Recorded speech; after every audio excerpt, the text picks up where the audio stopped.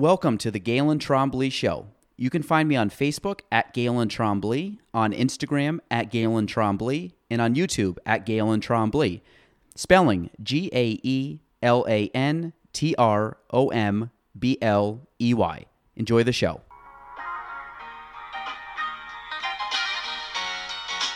Welcome to the Galen Trombley Show.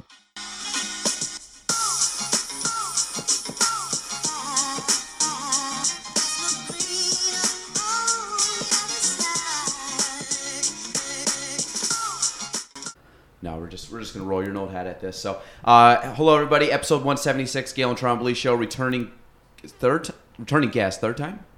Yeah, jeez. Yeah. So Jonah, Curtin. I feel like every time you come back, like the first time you came back was like kind of surreal. And then every time you come back since, I'm just like, it just feels like I haven't missed a beat with you. So it's good. So when you walked in, I said that you were kind of jet setting and you were recently not in the country for a while. Yeah, I was out 2 months. I started in Mexico City, did 2 weeks there, fell in love with the place. Wanted to stay there as long as I could, but I wanted to see more of the country in Mexico. So I took off to the beach, down to Puerto Escondido. For me, traveling, I like to experience the culture. I like to experience what it's like if I were to live in this place for a long period of time. Mm-hmm. Puerto Escondido was more digital nomads, more tourist, and it really wasn't the vibe I was looking for while traveling. So this was the beach area. The beach area, okay. Yeah. So I had some bad luck. You can rent scooters there to get around all week. It's a very small little beachy town, so I'd rented a scooter, and we had a good time for a couple of days and partied that night. And so we were driving to the beach one day, and sure enough, on the highway, my scooter breaks down, and it's maybe 90 degrees, 100% humidity. And I'm pushing this scooter in flip-flops and a Hawaiian shirt back about 4 miles to the place where I had to bring it back to. And right there, I was like, I'm going to get out of this place. It's not serving me well. And so I bought a one-way ticket and went to Colombia and spent 3 weeks more in Colombia, which I had prior experience with being down there for a very long time. Maybe one of my favorite countries I've ever been to. Hung out in Cartagena, which is up on the coast, and Santa Marta. It's right on the Caribbean coast of Colombia. Went up into Minca, which is in the jungle, stayed at these treetops hostels that I stayed at, overlooking the Sierra Nevada mountains. Every day was gorgeous. Got some food poisoning while I was there, nice. And that kind of ruined that little bit leg of the trip. 4 days of just being on the toilet. Yeah, just hating life for both sides of my body. Then after that, got back to Medellin, which I love that city. Hung out with friends who I had from 2 years ago. Danced salsa, went out, hung out, saw around the city, and then made it back to Mexico to continue the trip for another 6 weeks. So the 2 week, this was just kind of a quick little like flash in the pan, just gonna go hit 2 places. Yeah, I had some friends in Colombia, and I do love the country very much. And so they said, "Hey, Colombia's back to normal if you want to catch a plane down here." And with my bad experience on the beach in Mexico, I was like, I just need a reset. And so I just bought the one-way, the bridge cheap when you fly internationally in Latin America. And so I'd never seen the beach in Colombia, so I decided to go down there instead. So when I've kind of said before, so first place was Mexico City. That was, you planned to stay there for a long time, or no? That was just like... That was a jumping off point. So just go, and how many days did you plan to stay there? I planned only on 6. I stayed for 11 the first time because I think Mexico City has become my new favorite city in the world. Okay. It's alive. There's music on every street corner. There's tacos on every street corner. It's the 4th largest city in the world. It's the largest city in North America. It's 24 million people. Wow, I didn't know that. It's like 21 million, but they don't count the immigrants. They don't count the homeless, and so you start adding a few million more here and here. So you fly into it and you look at it. And Latin American cities don't really build up like we would in the States. They kind of build out, and a lot of them are very mountainous. Mm-hmm. And so you fly into this place, and it's just this sprawling metropolis going up into the mountains. And so it's built up into the mountains? Yeah, well, like the buildings are built up into it. So okay. These little, like, I don't know if you've seen pictures of Kind of like Montreal almost a little bit. a little bit like Probably more extreme, but yeah, like Brazil, how they have the favelas that build up on these. It's kind of like that in a lot of Latin American cities where it's just like these little homes built on top of each other, just boom, boom, boom. So boom. it's more like residential apartments Yes, up there yes. versus like commercial. Yes, exactly. Which is different because you would think where we come from, the people up on the mountains are spending the most money for their house. They have the best view. It's the opposite. The people who are in the city center usually are spending the most money, live in the high rises, and then as you move out, the poorer communities are there. So, how is Mexico? How is your Spanish right now? As 1 out of 10, my speaking is probably a 6 or a 7. Oh wow, okay. And then my listening is like a 4. Okay. If I always say if Spanish speakers do not want me to understand, I won't understand. They can speak with colloquial terms. They can speak too fast for my ears. It's a very difficult thing for me to do. I can carry on basic conversations all day, every day. I can ask for directions anywhere I go. I can kind of joke around with certain people. I understand some things.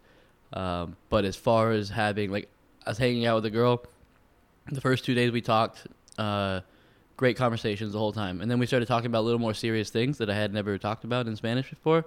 And she was, I don't understand. The last 2 days you could speak Spanish, and today you can't speak Spanish. So what is going on? I was like, well, I have no practice with these things. So you kind of get in the rhythm of talking about the same thing over and over, and the words come very quick. But then the new subjects come up, and it gets very difficult. And there's some words you've never even heard of before. No, that's it. I just don't. I think I have about a year in Latin America, and so I need just more vocabulary. Yeah, That's all it is. yeah. And is Colombia Spanish too? It is. So similar, or they have their own dialect? They have their own words. I think Colombian and Mexican are two of the easier Spanish to learn. Okay. Especially in Colombia, there's a little. Each city has their own little colloquial terms. The coast, I can't understand their Spanish. Is that like very native there? It is very native, and they drop words, they add sounds, and it's very. It almost sounds like one long word. They don't really take a lot of pauses. In Medellin, where I spent the most time, they have a very pretty Spanish, and it's very easy to understand. It's kind of repetitive. It's kind of on a beat, a tempo, and so I found that very easy. And I went to school there for 3 months learning Spanish, so that Spanish was a little easier for me. Yeah. I find Mexican Spanish very clear. They do enunciate all their words very well, but they also have a lot of words that where I learned in Colombia they don't have, and they talk very fast. They use a lot of like bad words, and so that's kind of to learn the Mexican Spanish. It would take a year to live in Mexico. In Mexico City, obviously being a massive city, I mean, I'm sure there's plenty of English-speaking people. I'm sure. For sure.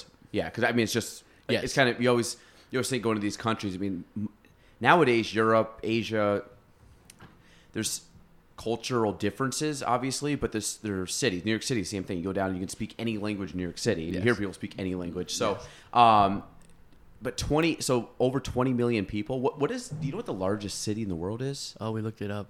Oh man, It's got to be someplace in India I or think China. it's either. I know Tokyo's right up there, and Like New Delhi. New Delhi might be number one. I know there's a place in Pakistan too that has a massive amount of people. Yeah, it's that area. China, India. It's in that little bit of the world. I don't know, and we did look it up. I just never. If you would have asked me, Mexico City, you said 4th largest. Yeah. I never would have thought that would even be in the top 20. Same. I had no idea. My dad told me that before I left, and I was like, I had to fact check him because I was like, There's no way. Yeah. I thought New York City would be bigger. I thought LA would be bigger. I always look at New York City. Like I was just down there last weekend, and New York City to me always seems like outrageously big, but you got to also think New York City is geographically kind of jammed up where you can only have so much. So like you talk about Mexico City can probably build out for miles. New York City really can't. No. We were on the metro one day. We took the metro for an hour to go to a place, and we were still in the city, and we still had another 30 minutes, 40 minutes of getting out of it. Well, the city has like its own like cities within the city. It does, yeah. It has its own little the barrios, the villages that you would go to, but like where the tourists hang out, there's maybe 3 or 4, and they're all maybe 2 miles from each other, so they're all very walkable, and so that's really where the area that when I go there, I would hang out when the other tourists go there. Is it mostly scooters, Vespas, like little, just kind of like? Nah, it's all walking. Really? It's all walking or taxis. They actually do have Tesla taxis that you can order. That's a pretty common thing down there for whatever reason. Mexico City's got a lot of money, and so you hang out. The main little areas, the center of the town, El Centro, It's where the government buildings are, where So Mexico City is the capital? Yes. Okay. I thought so, but I wanted to verify. And Roma and Condesa, you drive around, there's BMWs, Mercedes, there's really nice streets. It reminded me much of Uptown Dallas when I lived there. What, money-wise, like, what do you think Mexico, I mean, obviously, drug cartel comes number one, but I doubt everybody's in a drug cartel, but what's, like, is it tech? Is it manufacturing? Is it pharmaceuticals? It's a very rich oil country. Oil? And that's actually where the narcos aren't the biggest threat anymore for bad guys. It's these small groups of people going to these small oil towns and then stealing the oil in one way or the other. And that's where it kind of gets dangerous. Things have kind of shifted from the power dynamic has shifted. Mm-hmm. I mean, obviously the narco terrorists are still very powerful. And now I'm just going off what I've learned from people, what they've told me. But the people with the oil money are now becoming more powerful and more powerful. And obviously with money in Mexico, it becomes more corrupt like that. Where's oil relative to Mexico City? Is it in the city or I'm assuming you're out more rural? Yeah, it's up in the north. The northern part of Mexico is a little more dangerous. Okay. I wanted to drive from the United States to Mexico City. Met some locals. They're like, that's probably not the best idea ever because the north, for whatever reason, the closer to the border you get, the more drugs, the more money. Yeah, the south, Mexico City in the south, no problems. I mean, I took night buses every time. We hung out in all the different cities. I went to, the only place I've been to in Mexico is Cozumel, which is way on the East Coast. It was part of a cruise, so it wasn't like but the cool thing about it was we were able to go a little bit into like the village, and it was neat, but very welcoming. But granted, it was also a port, so I mean, I'm assuming it was more like, hey, these are the people who are making our money. So, but I think Mexico, at least my understanding or my perception, is that you just hear all the negatives about Mexico, and I think that obviously overshadows everybody else because, like anything, it's bad eggs or bad apples that ruin it for everybody. So I think Mexico, I think drugs, I think crime, I think just cartels, like people you don't want to see, and it's most likely that's like saying gangs in America. Like, there are some, but I've never really met them. Like I don't want to, but it's so I'm assuming is it about the same? It is exactly the same. And the Latin American people from all the countries I've been in, they know that's the reputation in the world that they have, and they hate that reputation, especially in Colombia and Mexico, where the narco traffic is such a big part of the culture itself, that they're trying very hard to have this not be the reputation of their countries. So it's obviously it's a threat, but it's probably embellished within the world societies. It is. Okay. And I mean, you have these TV shows, which I do love, like Narcos, that come out, and all you see is these gangs, and all you see is shootings.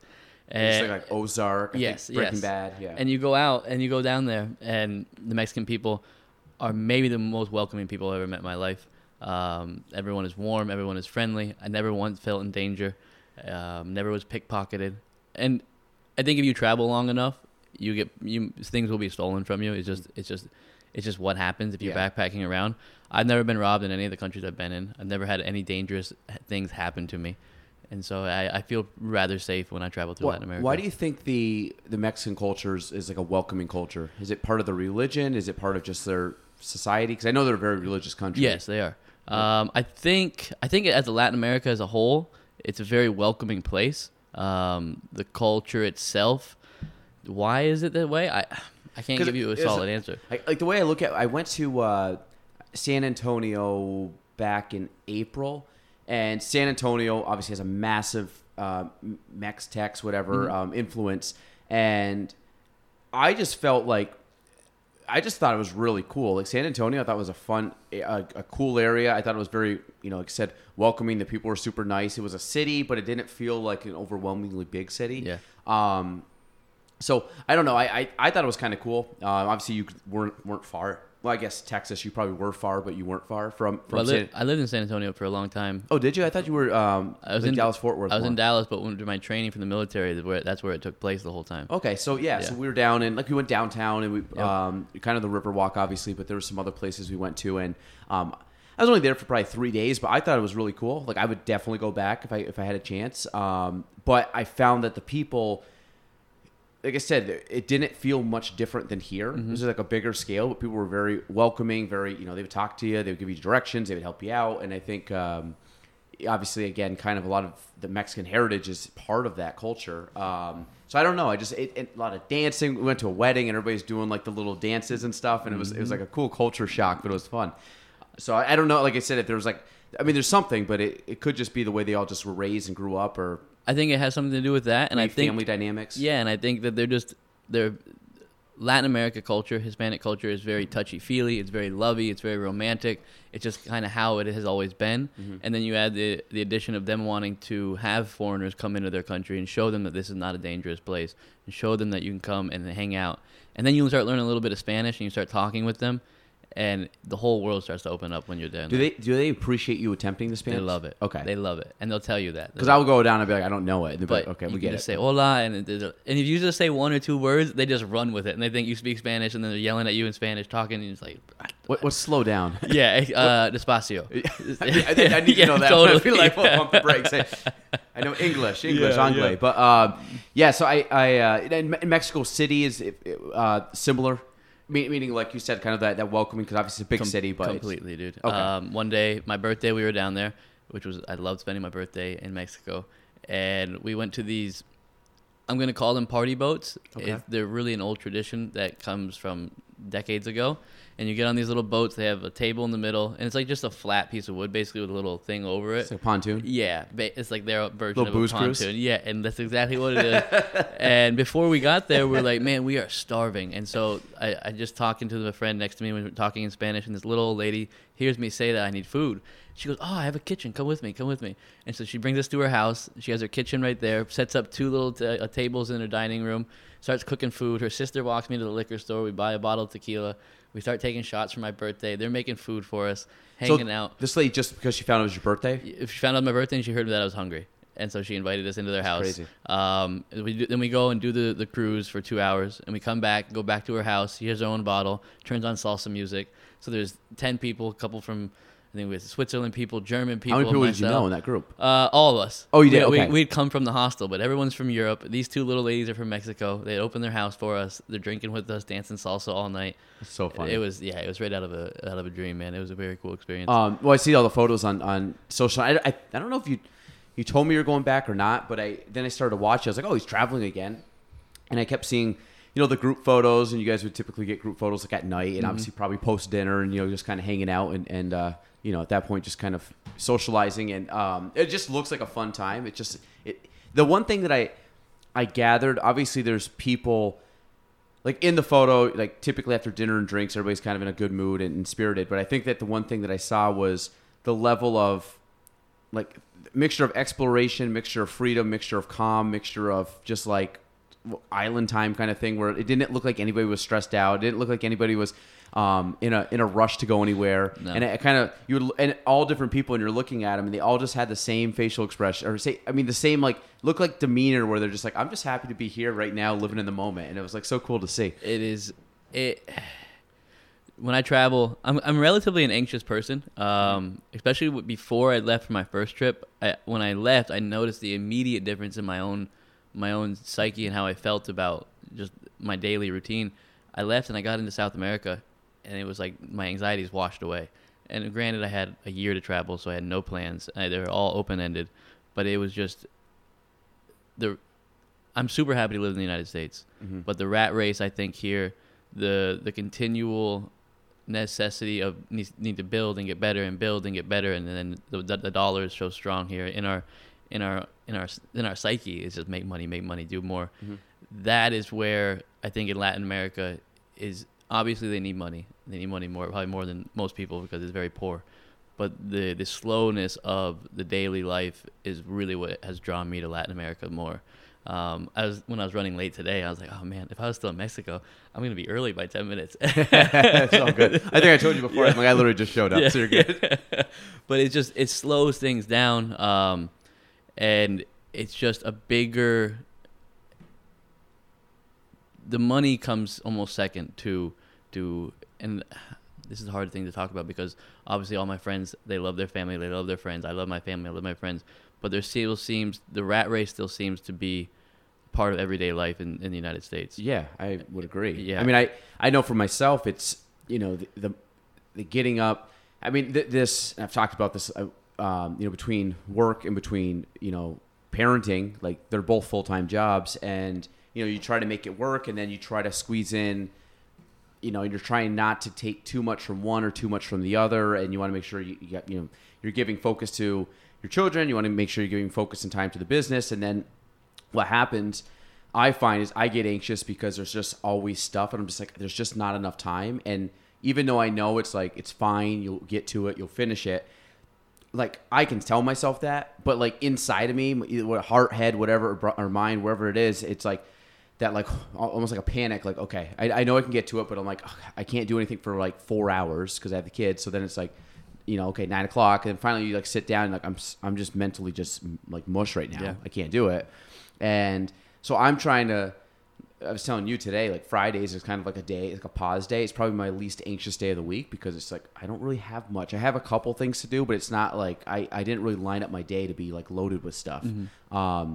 And I think I did that one to give me a little bit of pause in the week before the weekend. It's kind of like my transition into the work day into kind of more like devoted dad time. Mm-hmm. But it's same thing. It's like I think over the last couple years, and I think COVID obviously did help a little bit where it kind of paused everything. And I found that society also paused, so everybody could kind of pause together and not feel guilty. Mm-hmm. But then still, I think I'm a little more laid back on certain things right now. There's things I might be internally uptight, but I think I try to kind of subdue them on the outside. But and I would say my scale is a very minor scale versus, like, again, I just came from New York City. Yeah. I couldn't even imagine working in New York City.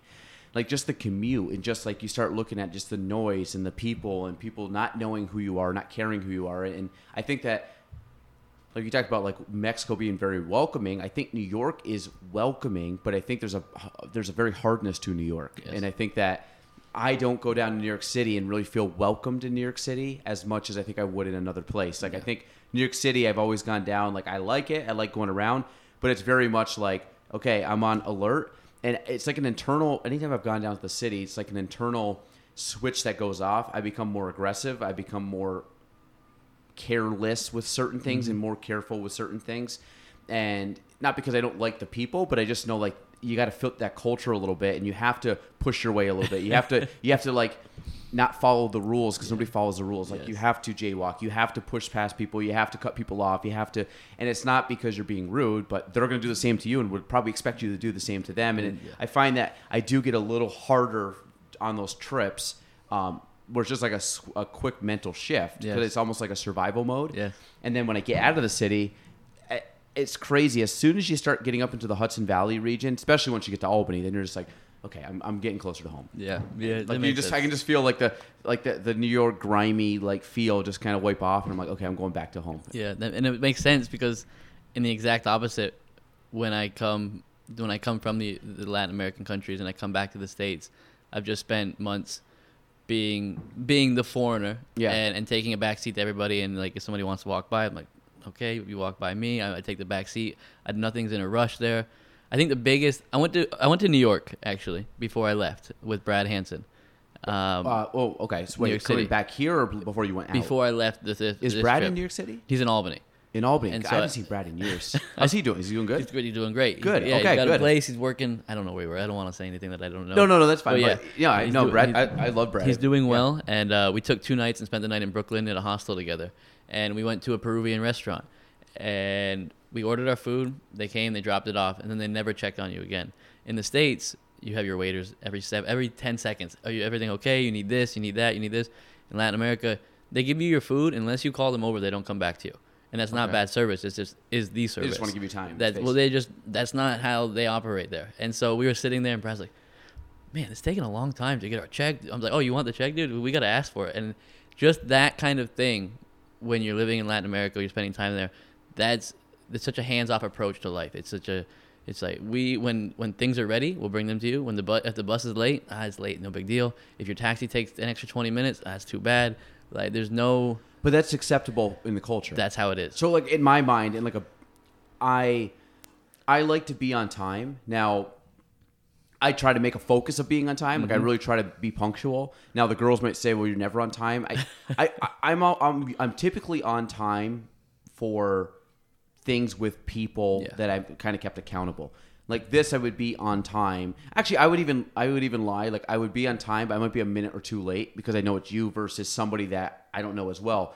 Not to disrespect for you, but I know like it would be the one idea that like, well, I know Jonah really could care less if we start 3 minutes late. Yeah. You know, but I think if I think going down there and that becoming common and then coming back here, you have to have the societal okayness with it because of in a business field, if I was down in Mexico and I was like, yeah, I got an appointment at 10 and they show up at 10:25 and like, yeah, that's fine. Like me, I'd be like, well, I got another one at 11. Yeah. So, and I got to travel there. So like that's where I would get nervous because unless they only have like one appointment throughout the day and that's like the only thing they do. And they're like, well, if it started 11 or 11:30, we're okay.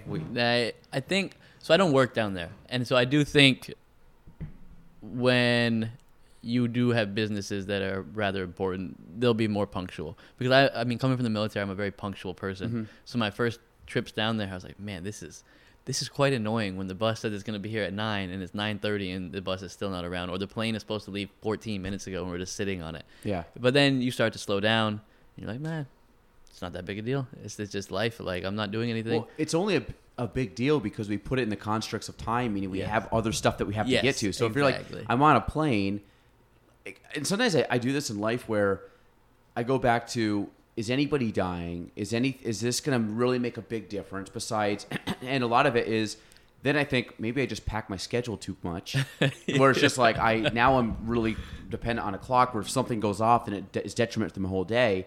Which is kind of why I like Fridays. I'm like, if we started at 10 o'clock, it wouldn't have really made much of a difference in my day. But again, going down there, I'd have to, I think I would embrace it, but I think knowing, and I think I could get into that mode quick, but I think it would have to be a common thing amongst people where I would have to slow down because at the end of the day, if a plane leaves a half hour late, it's like, well, I'm still going to get to where I need to go. The only thing I've lost is a little bit of time, which obviously time is your most valuable currency, or finite currency, but it's the idea that it's still not going to, in the overall scheme of life, it's not a huge deal. Yeah.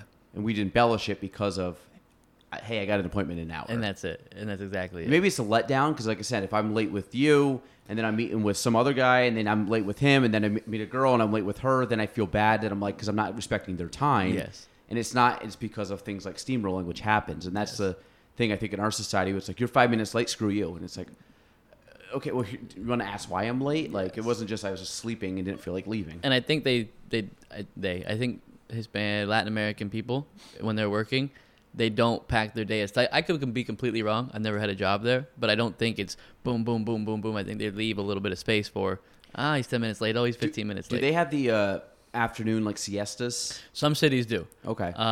Not Mexico City. It's just, I mean, it's too many people to shut the whole thing down. Yeah. I'm sure people in the communities in different parts of the city do. And that's just like a big lunch, and you just go back and just go hang chill. out, dude. When I was in Argentina, in Mendoza, it's where if you look at a lot of Malbec wine, you'll see Mendoza. It's where it's all made. So you go there, and all you're doing is drinking wine. And Argentina is famous for its steak. And so every day you're just eating steak and drinking wine, and then 2 o'clock rolls around, and the whole city just shuts down. Like, you can't buy a bottle of water. And so you're like, what am I going to do? And you just go to bed, hang out in your bed, take a nap for 2 hours, then 4 o'clock rolls around, and the whole place opens back up. So it is 2 to 4? 2 to 4 every day. Well, now, what's the purpose of that? To relax. Really? So it's not like a religious thing? It's just you have your lunch, you go take a nap, and then the day... Then you come back at 4, and your day maybe goes to 11 or 12 or 1 o'clock, eating dinner at 9 o'clock, 10 o'clock at night. And so your day kind of shifts back. And I think Argentina is very proud of the European roots. And so when you come from Spain, you come from Italy, where that's a very big thing still, is taking a siesta in the middle of the day, that I think is that why it's in Argentina so strong.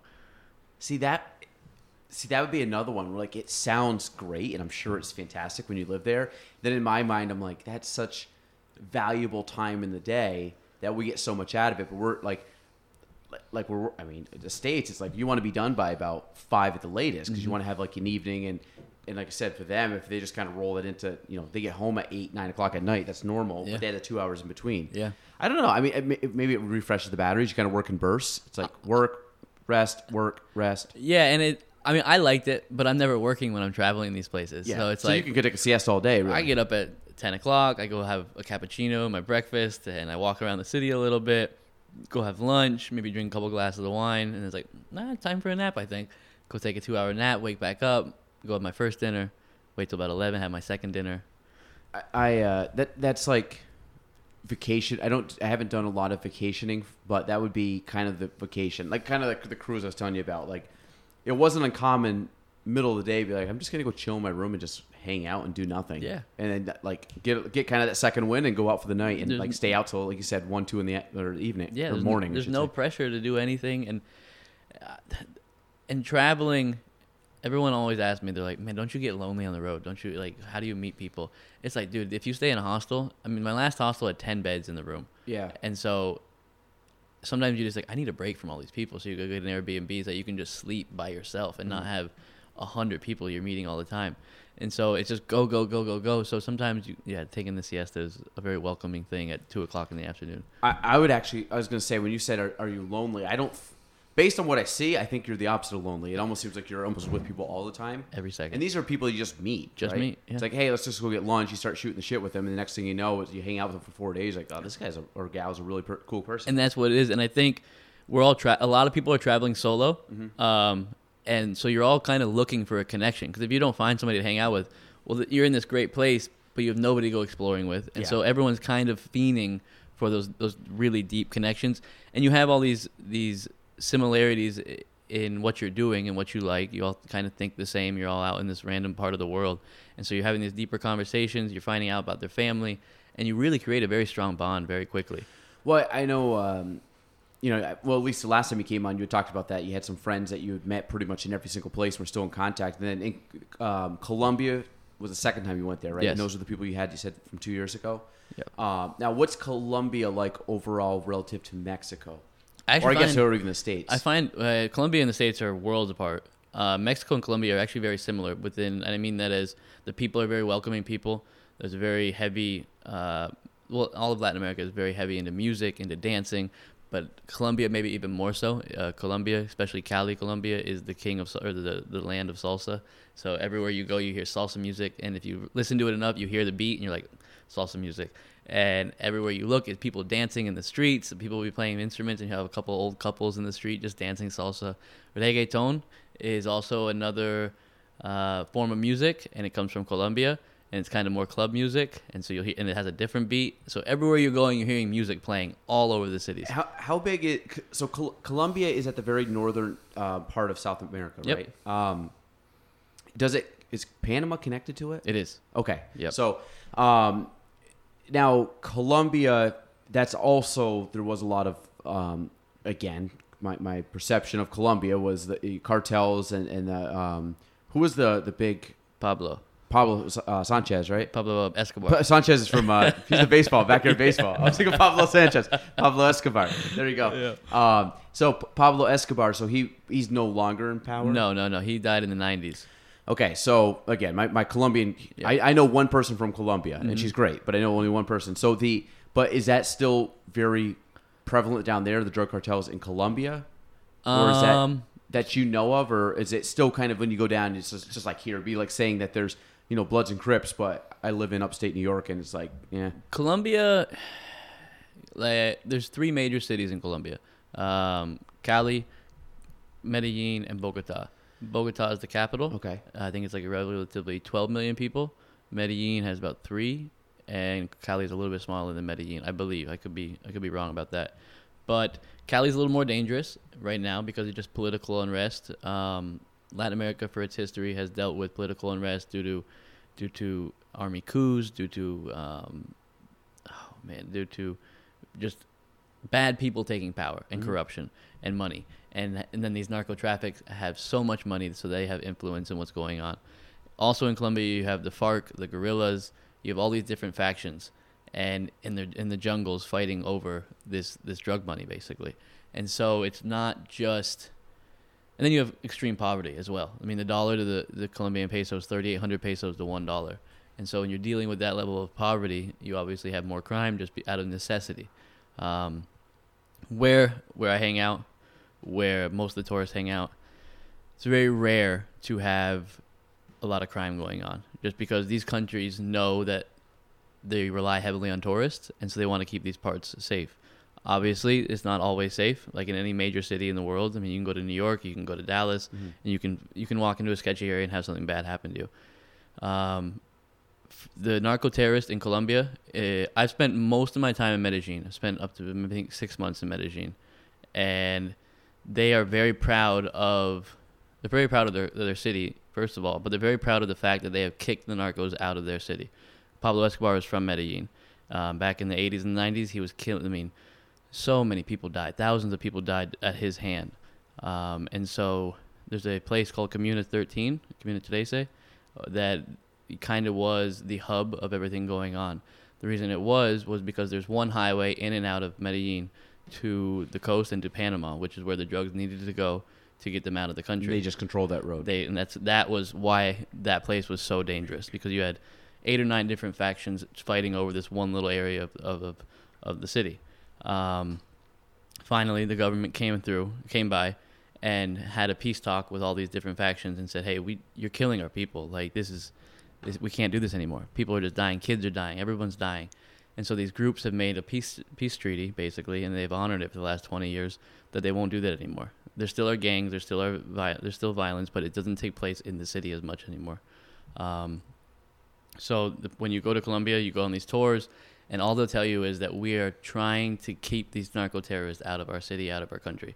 They don't like them. They don't like the fact that tourists come down and just hook up with hookers and do cocaine. That's not what they want to be known for. They have such a rich history and such a rich culture that's what they want to be known for.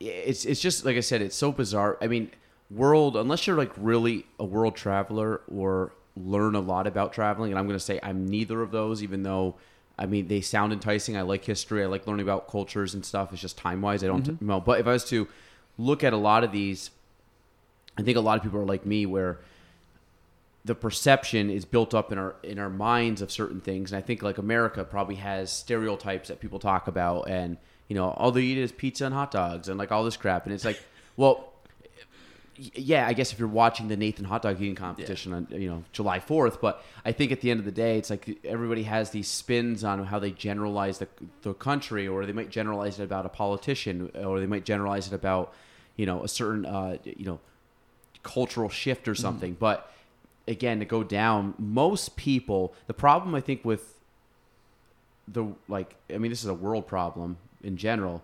Like, the world's a bell curve. And 80-90% of people are in that big center bell curve, and they're pretty open, reasonable people.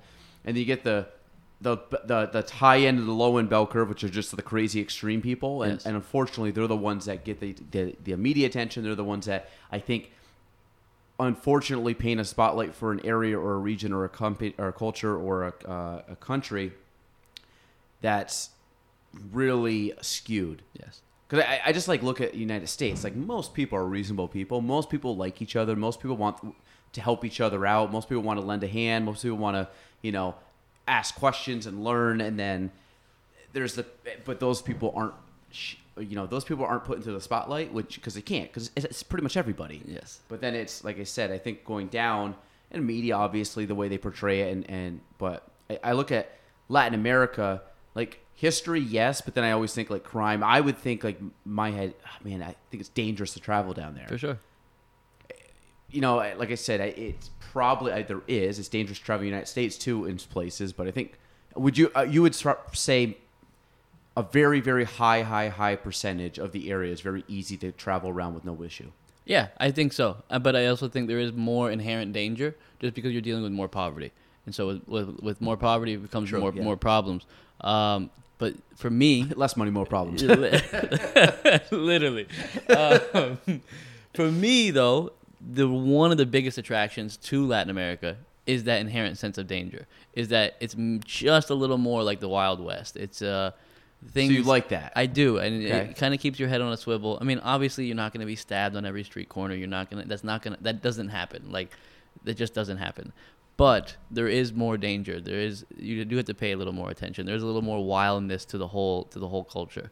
Well, I think being a tourist too adds For sure. that. Yes. Like, someone coming here, I could be in New York City. you got to watch stuff a little bit, but I kind of know. Yes. I think I'd have a better chance surviving here than I would probably Mexico City. And you speak the language, and you know all the little subtle cues and things well, like and this. also, I mean, there's you talk about it now. Like if you go to Mexico and you are Caucasian in Mexico, you stick out a little bit more than if you're Mexican. Dude. So, Yes. but it's the same thing. Like if someone came to, like up here and was a different nationality, they stick out more just because there's only so many of them. And so I think that would be another thing. You go down to like Mexico City and it's like, oh, here's this white guy from America, because it's not New York, it's America. It's like you get the whole country to yourself. But I think that is also, not that you draw attention, but you're easier to pick out. Oh, you draw attention. Like I'll walk down the street, and especially in the smaller towns, there'll just be people that are just staring at you because you're a white person. I've been in Colombia where people are like, "Can we take a picture with you?" I'm like, "Why?" Because you're white. Because you're a white person. And I guess I've talked to my friends who've they've gone to India, and they said they'll have a line of people just taking pictures with them because they're a white, blonde-haired, blue-eyed person. Really? They've never seen them in their life. We were myself. And so bizarre. I was sitting in this little city in Brazil, and myself was there, and then this guy from the Netherlands who was of Asian descent but spoke perfect Portuguese.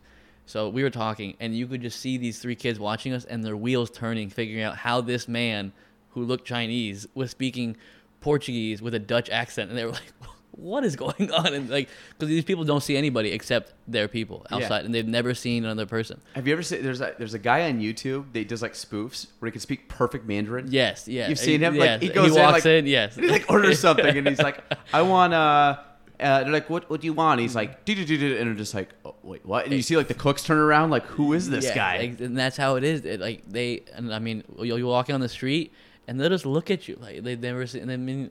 But like, how bizarre is it that something as simple as just learning another language makes you look like you have 5 heads? Yes. And, well, it's true. And it does. Like, if I saw someone speaking, like, if you were speaking perfect Chinese, I was like, wait, what?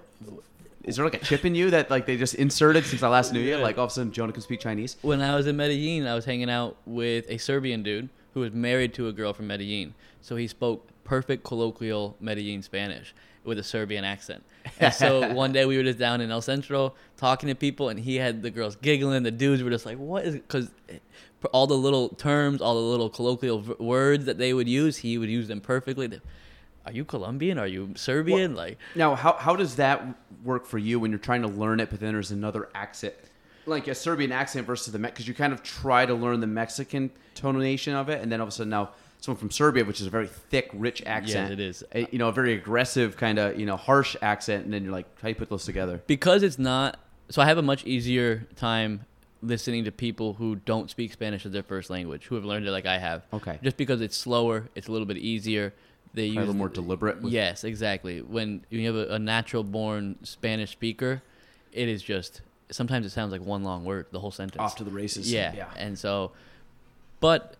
I mean, I'm starting to really, and it's a bummer because when I was leaving, I was really starting to pick it up again. And every time it seems like I'm really starting to pick it up is when I leave the areas that speak it. So, are you going back at some point? I think I go back in January. Yeah. Okay. Yeah. So I have some plans to go back in January, then again in February, and then we'll figure it out. Actually, not dumb question. I have no clue. Where do you live right now in the States? Do you just travel around? No, I have. So all summer I rented a room from Shay. Okay. And then I left my car and my dog there. Okay. And then I just flew back here because I have the wedding this afternoon. Yep. And then tomorrow I go to my dad's down in Westport. Yep. I'll have dinner there. Mom's still in Bama? Yep. Okay. So then I start driving. I stop in D.C. to see a friend. Stop in Atlanta to see some family. Then I'm in my mom's for 2 or 3 days. I need to register my car because it's been unregistered for about 18 months. Okay. COVID. And then I drive to Dallas to see some old friends when I used to live there. And then I get to Scottsdale, and where I rent a room from Tyler Boris. Nice. Yeah. And so and that's basically the next 6 weeks or so. 5 weeks, 4 weeks. No, it's only I'll be out there by the 15th of this month. Oh, really? So yeah. This is just a quick 2-week I need to trip. get out there. That's where I lived last winter. Okay. I already texted my boss at the restaurant. I have a job waiting for me again. So I'll go out there until May. And then in May, I'll drive back up here, live with Shay for one more summer, work for Green Thumb again. And then I think the plan is to work until May 2023. And then I'm trying to go do a real long 6 to 8 month extended trip through Europe and to go see all that. To actually like kind of get the next leg of what you want to do. Yeah, and Europe's a little more expensive, so I really need to save some real cash. So Europe. So I guess if you had to put a ratio on it, Latin America to Europe, what's like if you had to save X is it like 5X? So for me, I think a pretty good budget. Because I know the euro's worth more, the pound's worth more. Yeah, the pound's worth more. Then you go to the Swiss franc, it's worth even more. Oh, wow. But for me, Latin America, I kind of tell people $1,500 will get you a month of comfortably living, eating food, Wow. doing adventures, living in the hostel, and I'm living in hostels, so you have to take that into account. I'm paying anywhere from $6 to $11 for a night for a bed. So it's nothing crazy. It's nothing extravagant. It's not fancy. Yeah, but some places actually are very nice beds, and it's all pretty private. You learn how to sleep with earplugs in, and if you can't sleep that well, a bottle of wine will always do the trick. Yeah. And then in Europe, I'm gonna go over there with $2,500 a month, maybe $3,000 if I can save up that much cash in this amount of time. 6 months, 7 months, so about $20,000. But I'm on a big advantage now where all this whole time I've been traveling through Latin America, I've met solely Europeans in the hostels. And so I have people, maybe 5-6 people in every single country through Europe that hey, you can come crash on my couch, you can sleep on my floor, we have an extra guest house. So that will make it very much cheaper for me because I'll just be traveling with friends the whole way. And most of it's going to be probably like train, taxi. Yeah, it's going to be the cheapest way I can get around is how I'll be getting around. Do you plan? So I guess when you go to Europe, like, how many countries would you want to hit in Europe? Because Europe is very cultural. I mean, yeah, it's so many. Because I look at the ones you really know, like France, Germany, Ireland, England. I mean, Spain, Portugal, like Italy. That's always kind of like the west side. Yeah. And then I think as you start to go more east, that's where my geographical knowledge kind of ends because like we're Slovakia from Czech Republic from and now what about like going north up into like Scandinavia? So I think I'll do Scandinavia and the UK on a separate trip. Okay. I think I could do 2 months in each of them, maybe 3 months in each of them, and kind of leave those alone. Scandinavia just because it's so expensive, and UK is because it's off by itself. And there's those. I mean, Wales, Scotland, Ireland, and England. I'd like to do all together and kind of see the differences and the similarities between all four. And so I actually think I'm going to start in Greece and work my way up through the Eastern Europe, up the coast. Montenegro, Albania, Kosovo, and I've heard great things about those countries. They're very cheap, very rich in culture. Is Kosovo its own country or is that a city? That is a country. Yes. Okay. And so I'll work my way up through there, up to the Czech, up to Prague, and then I think I'll go. This is where it kind of gets tough because you have to kind of look at the weather, and because Spain and Italy, they're always going to be warm. And so maybe I go down there first if it's or second maybe because I can go through France and Austria and Belgium and the Netherlands when it's summertime, and then work my way around the coast, Portugal, Spain, Italy. We were going to this was back in school. It was England, it was London, Paris, and then we actually spent like a week down in Italy. But you kept going south, and it probably went. I would say it was April in London. We had pants, jacket. It was kind of overcast. I don't know if it really rained, but it was like overcast, maybe spit rain here and there. But you're probably talking like mid 50s and kind of rainy. Then we got down to Italy, which, I mean, it was like going from New York to Florida. Yeah. Because it was like 90s and it was hot and it was humid and it was so crazy that, of course, in our minds, it's like Europe. It's all just like smashed. It's like the United States, just like it's like New England. It's like, no, like, it's like, I mean, it's like going from California. The north of California down the south is almost the entire coast. So it's like you got to think that there's probably a 30, 40 degree drop in temperature. Yeah, it literally is. And it's insane. So yeah, I'm looking forward. Europe, for whatever reason, doesn't hold the same. Like for me, Latin America is the number one place at my destinations. It had always been. I had always held like this lore about it prior me. Prior to even going. Okay. And I think that's why I have such an affection for it and such an affinity for it. Infinity, is that the right word? Affinity. Affinity. Yeah. I have such Not infinity. Affinity. I have such you have an infinity amount of affinity. Yeah. And I mean, I actually do. The plan for me is to move to Mexico City at some point in the next couple of years. I love the culture. I love the people. Well, that's what I was going to wonder. Do you plan on like staying permanently in a spot for a year or 2 years or 3 years, and then? I would like to. I think some things right now are happening in my life where I think Mexico might be the place that I go to. Okay. First of all, because our dollar goes so far there. I'm looking into starting to teach. When I get to Arizona, I'm going to start taking courses to teach English online. And Okay. if I can do that, that means I can get paid from my computer anywhere in the world. And so that makes Latin America and Asia very, very. So you would teach it to people from Latin America. Well, no. Usually it's people actually from Asia because there's a big market there because of how fast technology is moving in Asia. That speaking and English is such a different language for them that there's a lot of schools that you can go online and speak English and teach English and be paid in American dollars or be paid in another Western currency that is just worth so much more than Latin American. Are currency. you still doing anything with personal training or fitness or any online programming? No, I'm not. I keep up all my certs up to date. Mm-hmm. When I get down there, I'll also be going back to classes, I guess, for CSCS, Certified Strength and Conditioning Specialist. This is almost solely because I love learning about fitness. I love my own fitness. I think just keeping up on it and keeping up on the science that's going on behind it is something valuable to me. And I don't want to toot my own horn. I'm a very good trainer, and I know I'm a very good trainer. Well, I think too, if you look at one, the skill level, but two, like you said, internet, like you can travel all throughout Europe and still program and still do stuff. Yes. And I think, like I know some people that are consultants and do things, and they live all over the world and travel all over the world, but their business never changes. It's just really like where they're sitting. Do you find how was it, I guess, fitness wise traveling? How was that for you? So things change a little bit. Obviously, I'm not in the gym 5-6 days a week, and my diet is kind of shifted. Mm-hmm. For me, I think you experience culture through food and drink, and so obviously I'm drinking a little bit more than I'm drinking way more than I would when I'm at home. Mm-hmm. Especially in Arizona, I barely drink.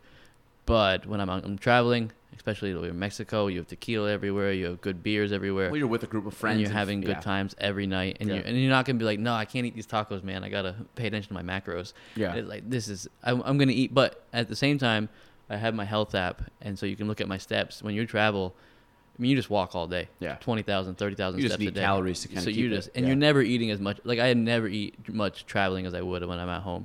So I think I lost like 5 or 6 pounds this time, which I'm happier with that than gaining 5-10 pounds. You probably just shift in body composition. It's probably the big one. I look a little bit softer. I'm not, but I'm still not out of shape. I work out. I try to get to the gym 3 days a week. Whenever I land in a place, gym near me on Google. Oh, so you will still go? Oh yeah, I still go train. Okay. Because for me, as crazy and as hectic as traveling is, and as much as I do love it, I still do love when I go to the gym. I put my headphones on. And if I'm going to the gym in the United States or I'm going to the gym in Mexico or Brazil, it's still the same thing. I still know how to work out. How are the gyms down there? Hit or miss. Similar? Or they? Yeah, hit or miss. My biggest pet peeve about Latin American gyms is they don't re-rack their weights in the correct place. So you have 115 over there, you have a 15 over there, you have a 40 in the middle. And they just throw them wherever. They don't even care. And I'm just like, this. As coming from living in the gym forever, I'm like, this is my biggest pet peeve. Yeah. Again, it's just something I'm the same. I stack my weights by weight, in order of weight. But it's one of those things like I'm the visitor. And so this is how we're going to do things. But they have, equipment-wise, like... Oh, for sure. They're all... when I say, I guess if you're going to a city in Mexico City, I'm assuming the gyms are similar that you'd find in a city here. Yeah, I went to a gym. The main gym I went to was on the 15th floor of a giant skyscraper, and so you're overlooking the city. It has all brand new equipment. I mean, it's a legitimate gym. So it's all machines, whatever you might need, or free weights. Anything you need. When I was in Colombia, the gym overlooking the mountains, and all the trainers are there, and they're all very legitimate gyms. You go to Brazil, where fitness is like the top priority. Oh, really? It's especially in Rio, where it's all on the beach, because most of Brazil is on the beach. Okay. And so it's just, these giant men on steroids, these gorgeous women. Everyone looks like they do bikini shows. Yeah. And so the gyms are very legit. Wow. Okay. Yeah. That's why I always wondered, like, when you get a place that's, well, you think like two things. You think like one, it's like a very culture, food, drink, socialization. The siesta is a little more like, less flow or more flow, less structure in the day, and then but gym is structured. Yes. Like nobody goes to the gym and just says, I'm just gonna wing it today, because you still got to get up, you got to go, you got to have a plan, you got to have your clothes, you got to shower, you got to have the nutrition. Like, so if you're working out, there's a level of structure that's needed. Yes. Yes. Can you run out in the park and just do some push-ups and you swing around and do some stuff? Absolutely. So there's some, naturally, physically, it can be a very free-flowing thing, but typically people that are working out are on some type of program or regimen or have some type of longer-term plan than just show up today and just like do something. Yes, and I do think in Latin America in general, Mexico more so than other. Mexico, the United States is the fattest country in the world. I think Mexico is number 3 or 4. Is that confirmed United States is the fattest? Yeah, we Okay. looked at, yeah. I'm not surprised. I just wanted. I didn't know if that was. And Mexico, I was actually arguing with a girl there. She's like, "No, we're the fattest country." I was like, "I think we've got you beat." You ever been to, was it Mississippi? Yeah, I was like, "Yo, we're fat. We're fat." Like Texas has 3 of the fattest cities in the country, so it is what it is. But the Latinas have this reputation that I think that they like to uphold of being very beautiful, of being very fit. And so you will see on the men's side a little more bellies, a little bit out of shape, but the women are just, they're beautiful. That's Mexico? And they're fit. This is Latin America. I was going to say, because Colombia, they're world famous. Are absolutely, yeah, amazing. World famous for being beautiful. Venezuelan girls, yeah, they're all Brazilian, they're all very beautiful, and they have that kind of the reputation to uphold, and they do like upholding it. And so fitness for them, I think, is a very important thing. Well, it makes sense. I mean, if you're sitting all day on the beach with your shirt off, I said you don't want to look like the soft fat guy smoking a cigar. Yeah, wearing less clothes than he should. But now, is there? So okay, Europe. Do you plan on going into like Asia? Not this trip, probably. But you will at some point. I will. I'd like to kind of separate them into different places. I'd like to do a Southeast Asia trip where I've talked to a lot of people. You go to North Vietnam, you buy a little motorbike, and you take it all the way down the coast to South Vietnam. And then you go to Laos, Cambodia, Thailand, and Indonesia. Now, how is that? Because my perception of that is similar to Latin America. Like, that would be dangerous. That would be. So I've heard it's much safer, just because the culture is a much more. I don't want to say relaxed isn't the right word. A much more subdued culture. It's like simpler. Yes, Latin America is a wild place, man. Music and dancing and loud speaking and swearing at each other and yelling, and it's a wild place. Asia, from what I've heard, I don't know from firsthand experience, but from what I've heard, it's a much more subdued place. Mm-hmm. A little bit more respectful. Not so much machismo, not so much things like that. And so I think it is a little bit safer. And from what I've heard from travelers who have done both, mostly Europeans, they say, when we're young, we go to Asia because it kind of teaches you the ropes, and it's a very, very beaten path on where to travel. That little Southeast Asia loop is millions of people have done it already. They say Latin America is kind of for the more advanced traveler. Okay. I had no idea when I went. I just said, I'm just so you free-willed it, yeah. And I love Latin America, so it worked out. But so that'd be the Asia trip, and then you do you can do the islands, Philippines, and work your way down to Australia, New Zealand, Tasmania, and do that little bit. China and Japan and all in South Korea, that's another little trip you can do. I'd love to go to Russia eventually. Well, Russia's always a weird one because, like, I don't know the actual demographics, but pretty much everything's just west in Russia. Yeah, I don't know. Like, I mean, Russia's massive. It's huge. It's the largest country geographically, but there's like nothing past like a certain. Yeah, I don't know where it is, but you can even see on the map. Every once in a while, I'll go onto like Google Maps. And I'll just like zoom into like these obscure places in the world. I'm like, oh, they have an Arby's. And they have like I think I was looking at it was the most northern point of the United States, which is the very, very north of Alaska. Mm-hmm. And you start like looking at it, and I forgot why I was looking at this. And they had a road that went, and obviously, but there was a city up there, which is insane. There was a football field. You could see the football field. So like there is a place up there, but. I mean, for us to get there, I don't even know how many hours of traveling it would be because, I mean, Alaska is massive. Yeah. It's a massive place. And again, I don't, in the context of everything, like if you were to take, Alaska and just drop it, I mean, you know how big Texas is. Like how many Texases can fit in Alaska? Yeah, exactly. But when you start looking at these places that are, because I guess what I was trying to, was how close is Russia to Alaska? Like actually, like, it's very close. Relatively close. Yeah. Very close. I don't know if you could physically see it. It's probably far enough away where you couldn't see it. But then I was looking at like I think there's like a little island. But then I thought, is there like a bridge? But I don't even know. Is there a bridge or a ferry between the two? I'm guessing there's a ferry at some points of the year because it has to be something. But if you look at it, I'm like, so that place that's United States right there is 100 miles to Russia, even though obviously that part of Russia, like probably not much. No, yeah. But it's like when you look at these places that in the world where I'm like, or if you go to Russia and like zoom in on some of those maps, like what's a small town that's not like, it's thousands of miles from anything. And it's like, what do they do? How do they get stuff? Like, do they get mail? Like a plane comes in once a month and drops stuff off? Well, that's like the when I was on the Amazon, we had this ship, and once a month they would come by to these little rural communities where there's no electricity, there's nothing. And they would just drop off school supplies, drop off booze, drop off food, drop off toilet paper, anything they would need for the month. And then that was it. That was their only contact with the outside world. Well, so the thing with the United States, like, you always run the risk of, or you talk like, or hear about like overpopulation, because it's just the amount of people that have come in the last 100 years, the amount of how much the population in the world has increased. And you look at like at some point, what's the max that the world could take? But then you go from a geographical standpoint, there's a lot of, I mean, even here, like if you really had to pack these, I mean, this is very rural. I mean, how many times the flyover states, United States, is just land. Obviously, it's like a lot of agriculture, but you kind of look at how many more people could you fit. I mean, 100 billion people? I don't know. You probably could. A lot. I mean, there's a ton of Canada. But again, how much is actually livable? Yes. But then again, if someone's living in certain spots, which they are, you can make any part of Canada livable, I would think. Yeah, we're a very adaptive species, obviously. Yeah, because there's people that live like on the most tip point going up to the north, like the North Pole. And it's like, okay, that they can live up there. You can live anywhere. But it's bizarre to see this and like all the, well, you go up, was it the Inuit up in, Canada, and you go to, like you said, Amazon, these people that don't really come into contact with people. We were on a bus through the Andes, through Argentina, and we're at the top of these mountains with snow-covered peaks, and it's freezing cold, wind is whipping, and then these little wooden shacks, and there's people outside and kids running around. And they are so bizarre. Thousands of miles away from the nearest city, and they're up in the middle of these mountains with mountain goats just living. Talk about like stress-free. Yeah, no cell phone service up there. Oh, I mean, like, do they have internet? I mean, no, I always look like they don't.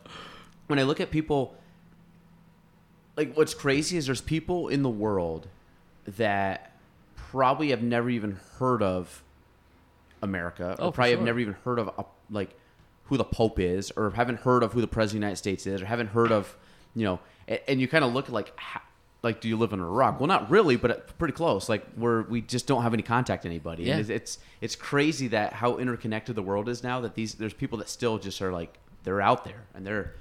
I don't. It's hard to wrap your mind around it. Obviously, when you go there, you're like, okay, I get it, but it's still like me thinking crazy about it. I'm like, how did they not know about this stuff? It is crazy, but at the same time, when I'm like, I haven't watched the news from the United States in 2 months because I've been gone for 2 months. Yeah, there's not much. And my mom will send me some updates, and I'm like, do not send me this crap. I don't want to see this when I'm traveling. But it's crazy because you would think, coming from the United States, where just for the last 4 years it was just Donald Trump. You would think, I mean, the whole world knows who he is, obviously, but it's not. The media here is just in your face. And I got back to the gym yesterday at Planet Fitness, and it's just like school shooting, this. Donald, it's like this is doom and gloom. It is crazy. If it bleeds, it leads. Yeah. Dude, and you go down, and obviously they have their own news, they have their own stories going on, but it is so crazy in our media circle here. Well, yeah. Well, the problem is United States, and again, I don't think this is a conspiracy, and I'm not a conspiracy theorist, but you can't tell me there is absolutely collusion or whatever between media and government. It's there. Big business, media, tech, That's government. what it is. It's there. Yeah. It's exposed. The problem is they're so big and powerful that they can push agendas and they can sway. I mean, there's so many things that come out. If you do research, you can tell that certain things are done to sway public opinion or sway or push an agenda or whatever. And I think, I believe, love him or hate him, I think media got Donald Trump out of office. I think that was a direct thing. But I also think it got him into office because it gave him so much free I think press. Both. Yeah, absolutely. But you can see the power of what happened with the way that things are done. And now it's like agendas. He's out. Now agendas are different with Joe Biden. There's different agendas with different parts of the world. And, and the same thing, like what they choose to focus on and what they choose not to focus on and what facts they use that aren't facts. And when you actually read it and listen to stuff, and you're like, well, that doesn't. They're saying this, but that's not even true. But yet they're pushing it out, and nobody's going to take the time to research it. So they're like, well, that must be true. It's on the news. It's like, well, what my thought process is on this is that when you keep a group of people divided, it's much easier to control them. And so that's where the conspiracy theory. Mm-hmm. I don't go as far as be like, oh, the government's trying to control every move I make. But at the same time, when it's all this infighting between the people in power can kind of get away with a little more. And I mean, I've been to 38 states. I've traveled through the South. I've traveled through the North. I've traveled through the West. Like, I've been everywhere. Like you said, 95% of people are going to be nice. I mean, I broke down in Indiana in my RV, and the first thing I saw when I got to the garage was a giant bus with the most aggressive Trump flags I've ever seen in my life flying. I mean, him with like Putin flags, like having a machine gun, riding a horse, and like crazy flags. And I mean, where I'm from, I'm a little more liberal leaning. Yep. I have a little more left ideas, whatever that means. Yep. I think I'm pretty center. Yeah. But we talked, and he was like, "Oh, you're ex-military. You must be voting for Donald Trump." I'm like, "Actually, no, I'm not." And we sat there for an hour or two, and the guys' names were Tinker, Big John, and Hammer. Yeah. And these are the three guys working on I'm just little old me. And we had a great dinner every night, and it was like we have exactly opposing ideas, but we've had a common ground, had dinner, and had drank beers together. Well, I think the problem when you get to the national level, like it's funny, like local politics, I don't ever look at political party. I don't know political party of really anybody. I don't care. I don't care if there's what letters on your name. Because the local thing, it's like we all kind of want the same stuff locally, majority of people. And there's a few things that people disagree on, but not much. And usually majority takes control. And you look at the politicians on the local level, they're all pretty much what I would do. Whether you put a R, D, I, whatever next to my name, it would be the same.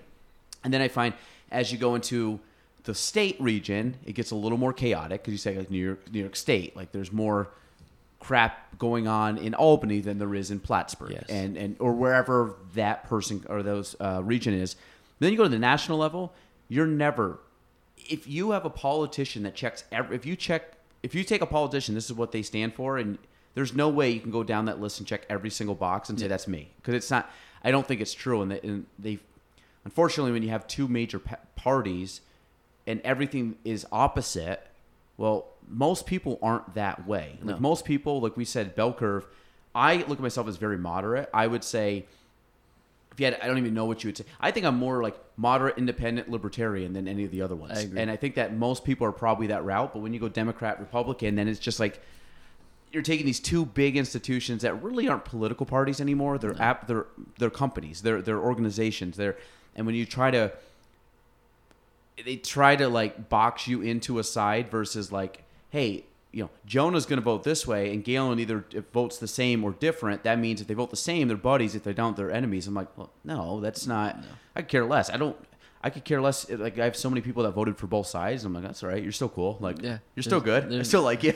Well, that's the crazy thing is that when people get so tied to their political ideas that it becomes like an ideologue, and that these people are held in such high esteem, and it's like, no, either you're with me or you're against me. It's like, well, we probably have more matching ideas than we have different ideas, but there's some major issues that we see different on, and that's about it.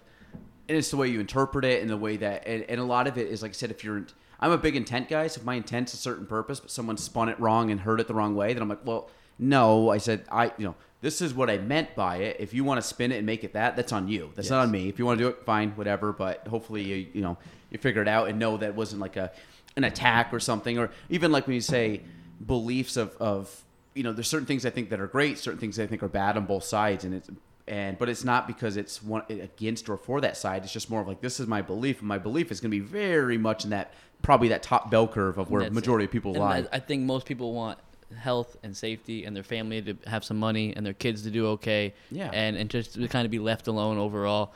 And that doesn't just mean, that means for the whole world, the United States, Latin America, Europe, the same necessities. How's the media like is it a little bit more like informative in Mexico City? Because I find our media up here is very much like opinion, polarizing piece, let's get media attention, let's get people talking. And it's like, well, it's not really the news. That's you're trying to run a business, you're trying to make money and get attention. Is that same down there? Yes and no, but like you'll watch CNN in Latin America and it's a totally different thing. It's like, here are the facts. This person was captured. Okay, now we're on to the next story. All right, here are the facts. This person happened. This is what's going on. But here, ratings are money, and so money is opinions is what drives it. Yes. It's like people want to watch who they agree with. Yeah, exactly. And that's the problem. When we talk about like ideas, I've had so many people on the podcast. I've heard different ideas. I know people coming on are hardcore one side, hardcore the other. I've had both, and it doesn't sway anything, but you hear what they say and hear different experiences and where they come from. Like you I think it's great because, well, one, I grew up with you, but two, then the fact that you've been able to bring a little bit of culture back and kind of paint it in a little bit more of like firsthand account of like, this is actually how it is. Like and I think it's eye-opening for some people, eye-opening for me, because I'm like, okay, well, my hope was it was that way, but then in the back of my mind, it's like, well, Narcos is like running the whole world, and every corner has a Narcos guy on it, and it's not. Again, that's we said before. That's like saying, the was it M13 is running every single or MS whatever they're called, like run every single business around the world. And it's not. And I mean, I started in Mexico City, and then I went to the beach, went to Colombia, came back, and then I took a bus in the middle of the night from. Do you typically travel solo, or do some of these like people that are traveling just hook up with you and let's go to the next country together? When I was in Colombia, I met a girl in Cartagena, and she was like, "Oh, I'm only in Colombia for 2 weeks, and I think I'm just gonna stay up here and not go to Medellin." I was like, "Wait, you're in Colombia? You're not going to the best city in the whole country? Like, come on, let's go." So we traveled together. I showed her around Medellin, but usually I like solo travel because especially in the country that I've been before, I don't want to have to take somebody around because then I feel a pressure to make sure that they're loving it as much as I'm loving it. Yeah. And so and the freedom of solo travel, man, like you just land in these cities and you got your backpack on. And you're like, I don't have any plans. I have zero plans. I have a lot of money in this country because I have an American dollar. I'm just going to go drop my bag at the hostel. And the first thing I do is just go for a walk. I go probably get a cappuccino. I go sit in the park and just people watch for hours. Well, a totally different space. But like when I go golfing by myself, or if I go skiing by myself, it's totally different. The first time I went skiing by myself, I was like, I almost didn't go, but I'm like, no, screw it. You took the day. Let's just go do it. And I remember going up and I put headphones in and I skied, and it was so nice just to be like, I just feel like going this way. Yeah. And I felt like my experience, even though I skied for maybe an hour and 45 minutes, I just felt like the whole experience was quicker. I wasn't waiting for anybody, or people weren't waiting for me, and I just felt that the day flowed where I was like, I'm going to go this way. I'm like, actually, no, let's just go this way. And I just felt like for some reason, like, I wouldn't call it anxiety, but I just felt like my mind was just more like a very relaxed state throughout the whole day. And I was like, that was actually one of the most enjoyable days I've had probably ever just skiing. You're just doing whatever comes to mind. How is the Mexico and, Colombia, obviously, but coffee down there? Is it just a difference? So actually, it's Colombian. When you're drinking coffee in Colombia, it's kind of a bummer because you're expecting Colombian coffee, but they take all the good coffee and they send it out of country. Okay, so it's not like overwhelmingly like this is next level. But Mexico coffee is great. Okay, I love Mexican coffee, and for like obviously you can find a good cappuccino in the States, but wherever you go in Latin America, whenever the smallest little coffee shop is, they're gonna have delicious espresso, delicious cappuccinos, and so that's what I like to drink anyway.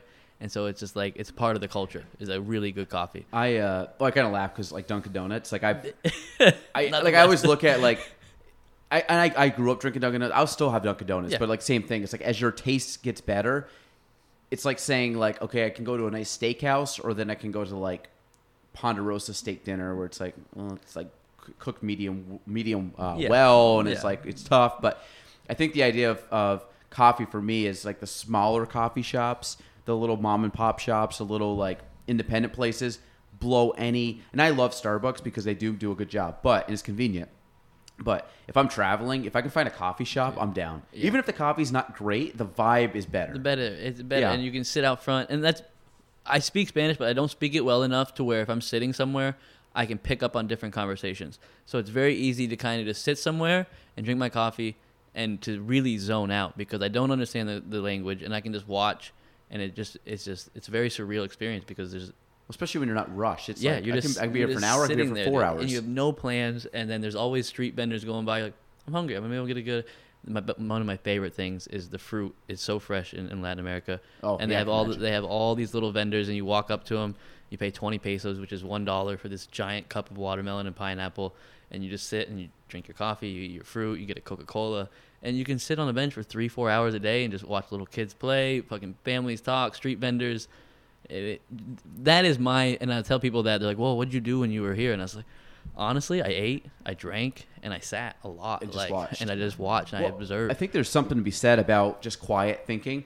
Like that's the one thing I talk about slowing down. It's, the ability where I don't have anything on my agenda for hours, and I don't feel like I got an hour, but I'm worried about the next thing. I'm like, I can just chill for a while. And one of the things that I've had to do in my own like you talk about like the rat race, like I've had to like pause my basically my phone, do not disturb. I had to pause my inbox so like email doesn't come through for a certain amount of time, because then I just feel like, okay, I'm just good for like all this stuff will happen, and it's not in a rush, but like I don't want to just be. I don't want the notifications. I don't want the hustle and bustle or like, oh my God, I got to respond to that. I'm just like, It's one, like, if I shut my phone off and I was to throw my phone at my house and go on a road trip, my level of anxiety would go down like this, because I'm like, even if people need to reach me, I physically can't talk to them, and I just feel like, well, I can't do anything about it, so I'm good. Let me just enjoy. This thing, when I first started traveling, I would always get to a country and buy a SIM card in that country, so I would always have service. Yep. And after the first 2 countries, I was like, maybe I'll just try it without one and just use the Wi-Fi when I'm in the hostel. And that has become the new way I travel, because when I'm in Mexico, I had 0 SIM cards. So once I get off Wi-Fi, I have no more connection to the outside world. Like, this works as a camera, and that's it. And luckily, in South America and Latin America, you can, whenever you need Wi-Fi, every restaurant has Wi-Fi. So when you were like texting me, or you, that was basically you're just sitting in a cafe. It's on the cafe in the hostel, but only where Wi-Fi would be possible. If I'm walking in the middle of the street, this thing is useless. I can't do anything with it. But photos. Photos. Yeah. And the good thing about like Google Maps and Google Translate, you can download Google Translate when you're on Wi-Fi to use when you're not. So you can always use it wherever you are. Like, if you, yeah, that's a very useful tool. Same thing with Google Maps. You can download. They give you little blocks on the map, so if you need directions and you're in somewhere, you can always use it. And so that makes and that would still search if you want to switch to a different location. It would still show you the routes. You would have to download these certain locations before, like, so if you know where you're going for the day, it's like, I'm going to this place I've never been. So you download that little location. We could even just screenshot it and just zoom in and be like, okay, here's the blocks I'm gonna be around today. And that's it. And you can figure it out. And when, say, you're on Wi-Fi and you'll have to walk 30 minutes somewhere, you can start the trip, and then it'll stay on the trip the whole time, even when you get off Wi-Fi. So you can still get the exact direction you need. Yeah, that's good. So they do make life pretty easy. I was going to say, the GPS is like a necessity like, I don't really need the... I mean, I guess you could argue calling someone if you really... But I'm sure you could figure out a way. Yeah. And the thing, it's not like you can't find the numbers at the phone. No. You know, you can still look up my number and have calling me on a different phone or whatever. And you can, yeah. You know who actually friend requested me, and I think we've talked about him before, like a month ago, 2 months ago, was RJ. Really? Out of the blue, and he doesn't have RJ. He's got his he's got his 200 syllable name, and I got it. And I was looking at it, and I'm like, who the hell is? And I'm like, oh shit, that's RJ.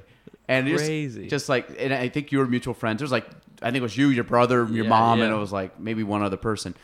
Probably like Kyle Rounds or something. It was like one other person. And I still remember when have you seen him since he was here? No. In person? We stayed in contact. We FaceTimed a couple times, but that's about it. Okay, so I remember, when it was about junior year, right? His junior year, and I think we might have been ninth grade. Because he was older than us. I'm trying to think geographic. So I just remember we were the last person from Shazy to see him. Yeah. Because we were flying somewhere, and he was on our plane. I sat next to him on the plane down to Newark, and I remember we helped him get to his gate in Newark. And then I was just like, all right, man, we want to stay and hang, but we have to go to our plane. Yeah. And that was the last moment, so I always find it funny that we were like the last people that he ever saw. Cool. From, well, I mean, at least of Shazy, you know. Maybe of the United States ever. Of people that he would recognize. Yeah, minus the people that work with or the random people in the airport. But I just thought it was funny, and I didn't say anything to him. He just messaged me, but I should have I should do it still, but it was just very quick. I saw him like, oh my god, it's RJ. And just clicked on. I kind of scrolled through a little bit. Yeah, he looks good. I mean, he looks like he's doing fine. He's got a few kids. Does he? Yeah, I think he's doing some tech thing or something. He is, and he just started some shirt business. I think he comes from a pretty wealthy family, and so. He was Bangkok, right? Yeah. Does he still live there? I believe so. Yeah, he does. Because whenever he tells me to come over, we'll hang out. I stay at his house. We'll go see his family. We'll meet them all. Because you had mentioned if you go to Europe or Asia, 100% going to see him. Yeah, that'd be cool. He's my only contact in Asia. Yeah, that'd be. No, I just thought he was a cool dude back then, and even with the cultural difference and the language barrier, you could tell how much he grew over a year. Yes, he left and he was so Americanized. It was great. Yeah, but he was a cool guy. And now when you're traveling, are you working at all at the time, or zero? So it's more of save up the money, travel, come back, work, save money, go travel. And with the education aspect, if you are able to teach and are able to make an income. Even if you were to say, hey, I can make 30, 40,000 a year US dollars, I mean, for you, that's more than enough money in this. I mean, you'd be if you're in Latin America, it's I don't have to do anything. You're hanging out. I'm living high in the hog here. You are. So is that maybe, like you said, if you were to go down to Mexico City, be able to be some type of linguist or teacher for language that you could potentially live there for years, and For sure. so that would be a And all these places, all these major cities, even the smaller beach towns, they all there's so many digital nomads now in the world that whenever you go to a hostel, there's always 10, 15 people in their little co-working area that are on the computer all day.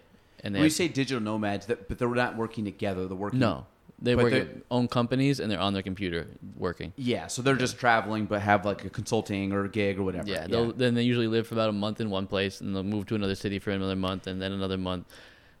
For me, that's not ideal. I'm traveling. I want to travel. I want to go see. So like that, the teaching English thing is like 25 hours a week, which is I can get that done.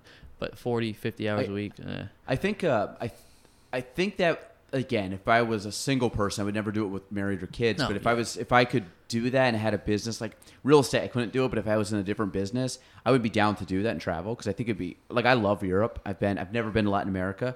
I'm sure I'll go at. So I say I've been to Mexico, but I'm using that term like in the sense I've only stepped foot in the country basically. But I think if given the chance, I would like to explore going down to Costa Rica. You've been to Costa Rica, right? Costa Rica, Panama, go down to I think at some point I'll go to Brazil just with knowing Kyle and Jeremy and just kind of like probably having an access to go down or travel with them at some point.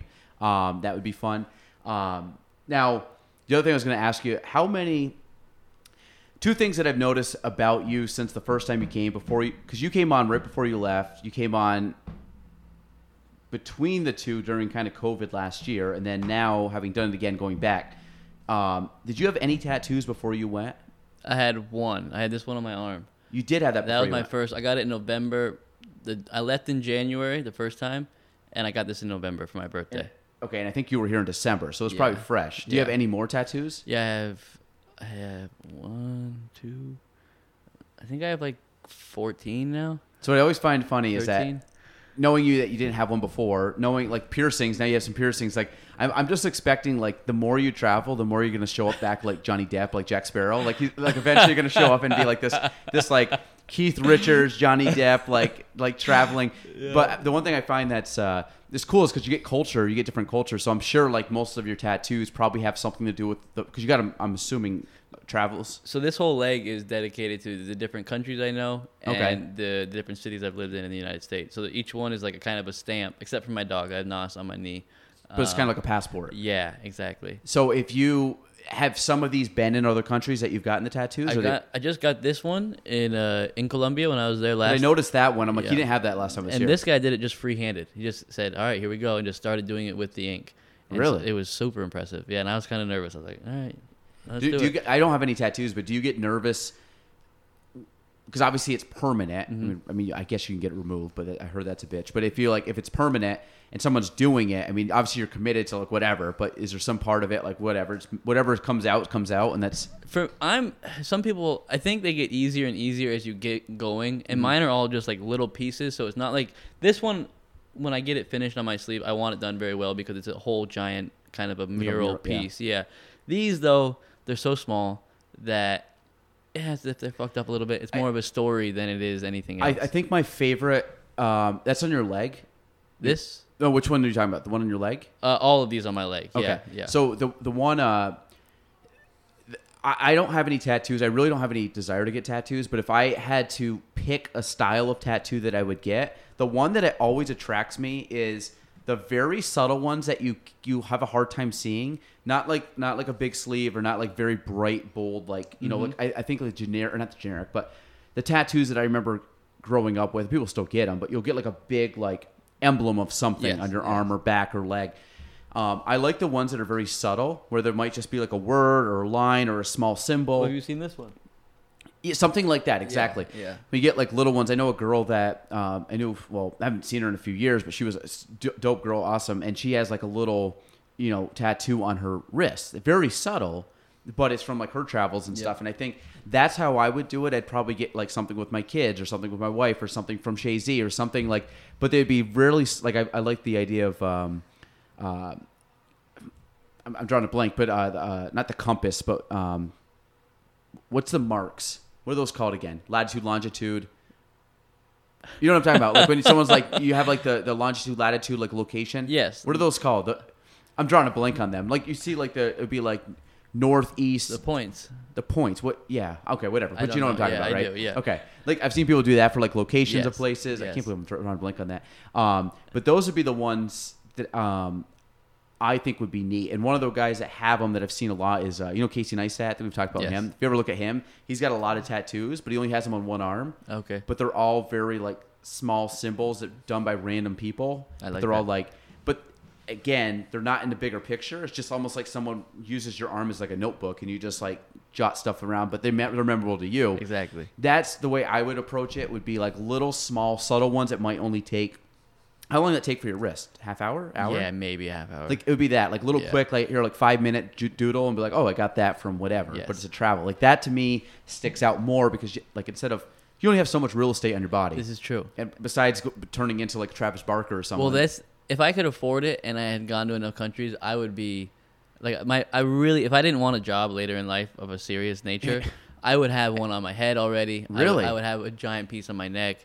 I would love to be from head to toe if I could afford it. You really would. I would never. I would never do anything from my neck up because I was just like, for me, like, Yeah. like Post Malone, not my vibe. Having Yeah, tattoos yeah. on the face, like Birdman, like from the I probably wouldn't do it on the face. I like my face how it is, but I really, for whatever reason, this Like tattoo, head? well, on the side. So like when my hair would grow out, you would see a little bit of it, but unless it was shaved, and I keep my hair pretty short normally, so you would see it. But I just like my tattoo artist has a tattoo right here, and I'm like, I like that. Really? I See, like that a lot. Like even like I know some people that have one behind the ear. I don't think I would ever do up. I would do like arms would have no issue. Yep. I think I would do torso. I don't know if I would do leg. Like I know people do like legs down below, but I always find like I kind of want to. Like I think arms and I think torso would be my top two. Maybe back, but like I'm always thinking like somewhere on the chest or somewhere on the side. Like I always think side tattoos are cool. Ooh, that's a painful spot. I've though. heard that. I've heard that. Everybody that's got them on the side said it's. Do you have one on the side? No, I don't think I ever will. Because I got them on my back. My hamstring hurt like nothing else. Like Really? it was unreal. And I mean, my kneecap didn't even touch how bad my hamstring hurt. And it was. Like yeah, because there's not a lot of like. It's that soft skin, man. But it's like it's muscle and then it's skin. So It's Yeah. not like a lot of like pressure. It's like in here. This kind of skin is that same skin. It's What's that, the easiest one that doesn't hurt? Leg is fine. Right up on the outside of your thigh. When I have like a cowboy riding a bull there, I literally didn't even. Actually, this one behind my ear, it didn't feel like anything. There's just not a lot. Really? There's not a lot of nerve endings. It was very loud because the needle's right there. But I mean, you could have just. You could. What does it feel like? Like a shock or a prick or a It scratch? feels like a hot knife going through your skin. So it's bad. Dude, this one, the back of my thigh, my hamstring, it felt like a spoon was just being dragged through my skin for 2 hours. Like I was almost in tears the whole time. It was unreal. What do you do? Just like put on like a music or podcast? For me, it's more of like a meditative thing. It's just deep breaths, calming down. Like it's it's an exercise. I did that for one of my surgeries recently where I almost passed out. But that's it's. Do you meditate?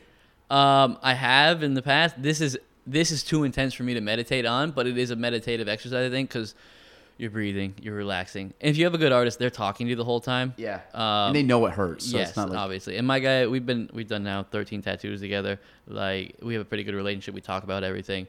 But and if it's your first, like this one, I remember when I first got this one done, my first one, I was so nervous. So the guy was nice. Was it on the inside of your arm? Right here. Okay. Yeah, that one. And he was just like, here, take a couple shots, relax, no big deal. And so we're sitting there, and he started doing it. I was like, dude, we can get this all done today, no problem. And then an hour into it, I was like, this fucking hurts, man. We got to stop. Like, and the first initial shock is painful. You're like, okay, this is what I signed up for. And then it kind of eases off when you start getting into it. You're like, the level of pain is not going to get any worse. Mm-hmm. But then when they start going over it and over it and over it and over it. Is that just to make it darker? Yeah, like up in here where they had to make it dark and in that little pit of my elbow. Yeah. And then it starts bleeding and the skin's raw and it's just like, this is just torture. Yeah, it is torture. See, I'm not one that seeks out pain. Like I think I do. Like if I had to, I could get by like as anybody, you know. But it's one of those deals. Like, God, if I don't have to do that, like I'm not gonna put myself through it. It's like, do you want to do something to like test getting shocked or getting tased? I'm like, no, I'm good. Yeah, like, I'm sure it hurts. Yes, like yes. I believe you. Yeah, they're all doable. Like you can definitely do it. You can sit for an hour or two in some pretty serious pain, but they hurt. Yeah. Yeah, I know. I've known quite a few people that have them, and some you can see, some you can't see. I I would actually say majority of people that work here have. There's a good group of people that work here that have like an extensive amount. Like my assistant she's starting a sleeve, and I have a few other ones that have a lot of tattoos that sometimes you can't even see because they're just like in spots that clothes would be blocking them. But same thing. It's like, man, that just seems like it hurt, and it's expensive, right? Like, yeah. I mean, if you were to take like one of those, like the one around your wrist, like, well, that was done in Colombia, so it was very cheap. The two in Colombia that I've gotten were $60 each, and the one in Colombia for my leg is the same size of the ones in the States that cost me $300. So there's the difference. So like the one on your arm, roughly, how much does that cost? That maybe in the States $150, $200, and in Colombia it cost me $60. And what about the sleeve? Oh, this one $800. And that's everything for the one piece. How many sittings? 2. But he charged you, and you just said, "I'll finish it." Usually, so this guy was kind of starting, it was very cheap because he's a very good artist. But this guy in my leg, it is $150 an hour, up to 4 hours. You get paid for 4 hours, it's $100 an hour. If you pay for 8 hours, it's $75 an hour. Gotcha. But I'm never paying for 8 hours in a day. That is insane to me. Do people do that? Oh, they just put a full shift. Some people they'll tell you, like, tattoo shops will have specials and be like, pay $1,000 or whatever, pay $500 and sit as long as you possibly can, and you'll have psychos come in and do their whole sleeve in a day, and it's just crazy people. Could you take like a drug before going in? Yeah, for sure. Just like go in, get high, loopy, whatever, and like I don't. I like kind of going in sober, but like the first time I said, and people are like, "Oh, you can't get drunk beforehand." You can. It might bleed. You might bleed a little more, but you're not going to bleed out on the table because you've had some alcohol in you. Like, people get drunk tattoos all the time. So I mean, I'd maybe take a shot just to kind of calm my nerves, but I don't get nervous like that. I mean, I know what to expect now. Yeah. When I first got one of these on my leg, I walked in and this girl was laying there and she was getting a spider web in her armpit with the spider going down her side, and I was like, this girl is a psychopath. Well, the other thing too is you're getting a spider on your like. It better have a big. It better be Charlotte's Web right there. Wild, dude, a psychopath. If her name was Charlotte, that'd be cool. That'd be perfect, but I don't know, man. That was a crazy tattoo. I've actually, the last couple of nights, I don't know why I've gotten into like deep dives. Like you ever like look up something on Wikipedia? Yeah. And then you click on something, and then you click on something, and then you go in the dark hole. Like, I I don't even know what I was looking at the start. So 2 nights ago, I was watching a Beatles documentary, and then I ended up looking up the Beatles. And I think I was looking up how George Harrison died, because I remember him passing, because I was alive at the time.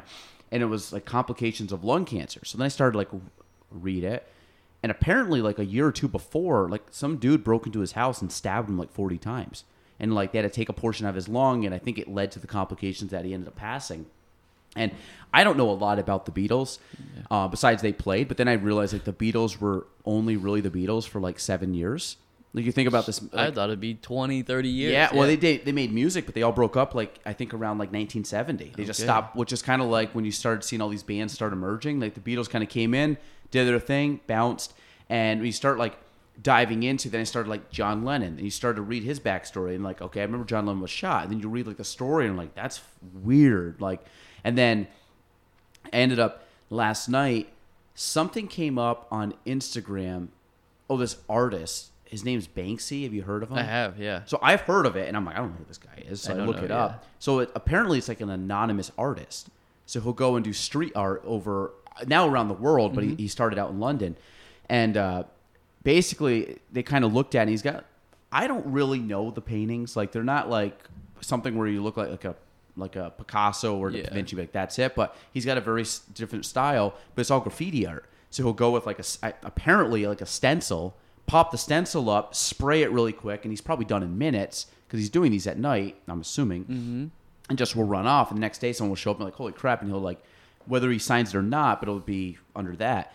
So apparently, the conspiracy theory is that they have it kind of limited down to like a couple people who this guy might be, because it's never been confirmed who the artist is. That's cool. So when you start looking at it, and I like art and I have an appreciation for art, but then when you start, here's this guy that nobody really knows who he is, and he's just going and dropping art and obviously making a good amount of money on it because he's selling at like these auction houses. And they had one painting that I guess people bought, but after they bought it, all of a sudden it went down and shredded. So what happened was he took the original piece that he had made as this painting, and as soon as it was bought, Then all of a sudden, like, it was like, all right, and something happened, and it went down and shredded about, I would say, 40% of the picture.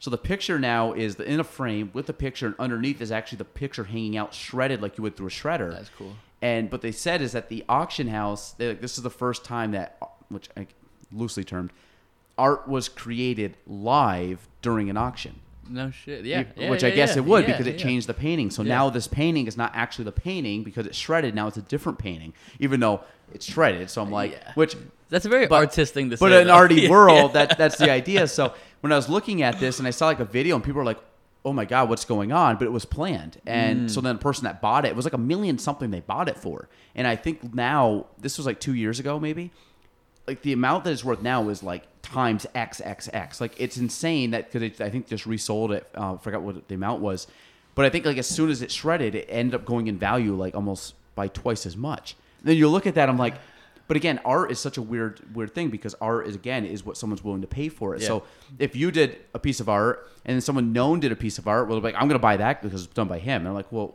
Jonah's is better. Yep. Like by majority of people think Jonah's is better, but like but this guy did it. So I think that's the supply and demand thing of art, which is weird. Like tattoos, like why is this one worth more than this one? But again, it's their clout, it's reputation, and I mean I know people that professional tattoo artists and their art's fantastic, but I mean they probably charge tens of thousands of dollars an hour. I know one dude, his tattoo cost him $12,000.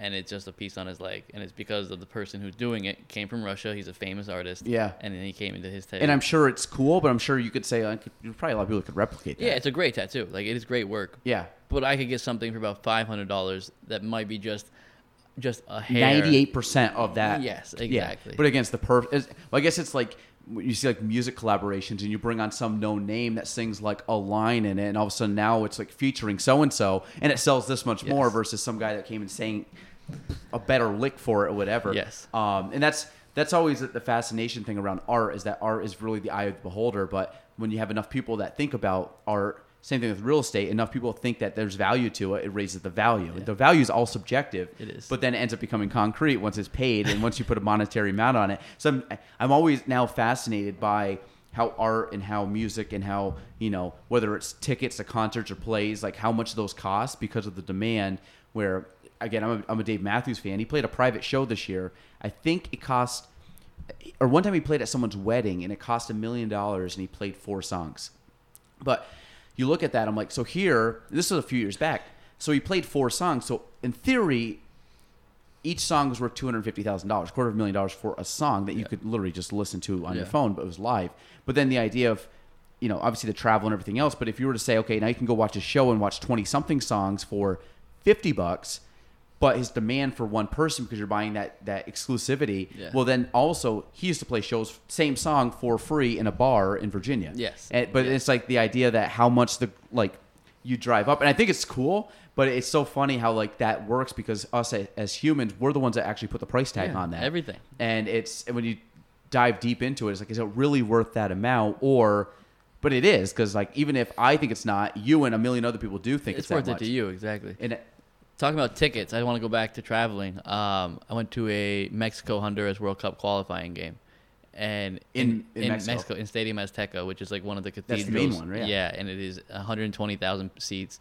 There's 80,000 people there. The Mexico won 3-0. It was just, I've never been to a soccer game in my life, like in the professional one. Yeah. And it was, we were maybe 3 rows from the very top of the stadium, and so we were looking down the whole time. Mexican songs being sung, Spanish songs being sung, things being thrown. I'm sure like smoke and flares up in the air. It was one of the coolest experiences. I know like the U.S. they play Mexico every year at some point or a couple times. And I think they played them last time in like Columbus, Ohio maybe, or Cleveland, Ohio, somewhere like that. And they beat them. And that was obviously a big moment. But then when you go down to like Mexico, it's a whole other world because that's where they play. It's the national team. And like the vibe is different.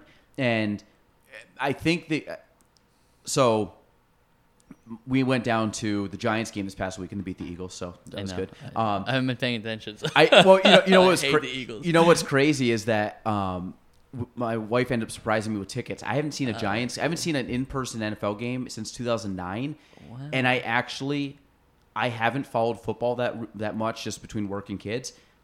I asked her, I'm like, how are the Giants doing this year? And then they were playing. I'm like, who's the Giants coach and who's their quarterback? It was Jones, but I'm like, I know Saquon Barkley, and that's Yeah, it. that's same. And but it was the Michael Strahan. Okay. They retired his jersey. Yes. But then I'm sitting there and I'm like, you can see on the field, I'm like, Eli Manning, Justin Tuck, Chris Snead, like all these guys that we played with. I'm like, I know all them. Yeah, Tom yeah, Coughlin's yeah. there because that's when that was like high school, college. But when you take soccer, I couldn't imagine soccer down in Europe, like down in South America, Latin America. Europe's insane. Yeah. I went in Ireland. I went to a Gaelic football game. It was called the Munster Final, which is like the regional final. It's Kerry and Cork, which are like two neighbors. And it was insane. It was Gaelic football. The stadium, I mean, maybe had 15,000 people, 20,000 people. Like, it was only so big. Yeah. And then once the game was done, everybody just went into the streets. Yes. And you drank in the streets. Yes. There was like open container everywhere. It's like, Yes. good, you want beer, have beer. And it was like to go in, get a beer, and you had to go out on the road to drink it because it was so packed. And that experience, I was 17 at the time, was amazing. Yeah. And that was one small country's regional finals. I couldn't imagine a national soccer championship because there's no bigger sport than soccer in the world. And and they won 3-0. And after that first goal, we knew it was gonna be a party. So like, and I'm assuming there's just a ton of booze in that place. yeah, it's just alcohol. Yeah. And you get pint glasses for like $1.50. Amazing. And so we're all sitting there, and I had a dude from LA, but he was Mexican, so he sang all the songs. So he's teaching me all the songs, and we're all singing. And a couple of European guys next to us, and we're getting hammered and chanting and everything. Amazing. It was cool. My more favorite thing is lucha libre, which is, I don't know if you saw my pictures with the wrestling. No. So lucha libre is like. Wait, do you have it on your phone? I do. You bring it up. Want to see it? It's the. It's like Mexican wrestling with the mask and everything. Yes, exactly. Nacho Libre. It's exactly what it is. And the first time I went to it, and I was like, "Oh, this is amazing, dude!" And then you can flip through those. I went back a second time, the second round in Mexico City, because I had loved it. You guys were actually wearing masks? We all wore masks. A bunch of fucking stupid white people walking around in the streets with their masks on, going to tacos.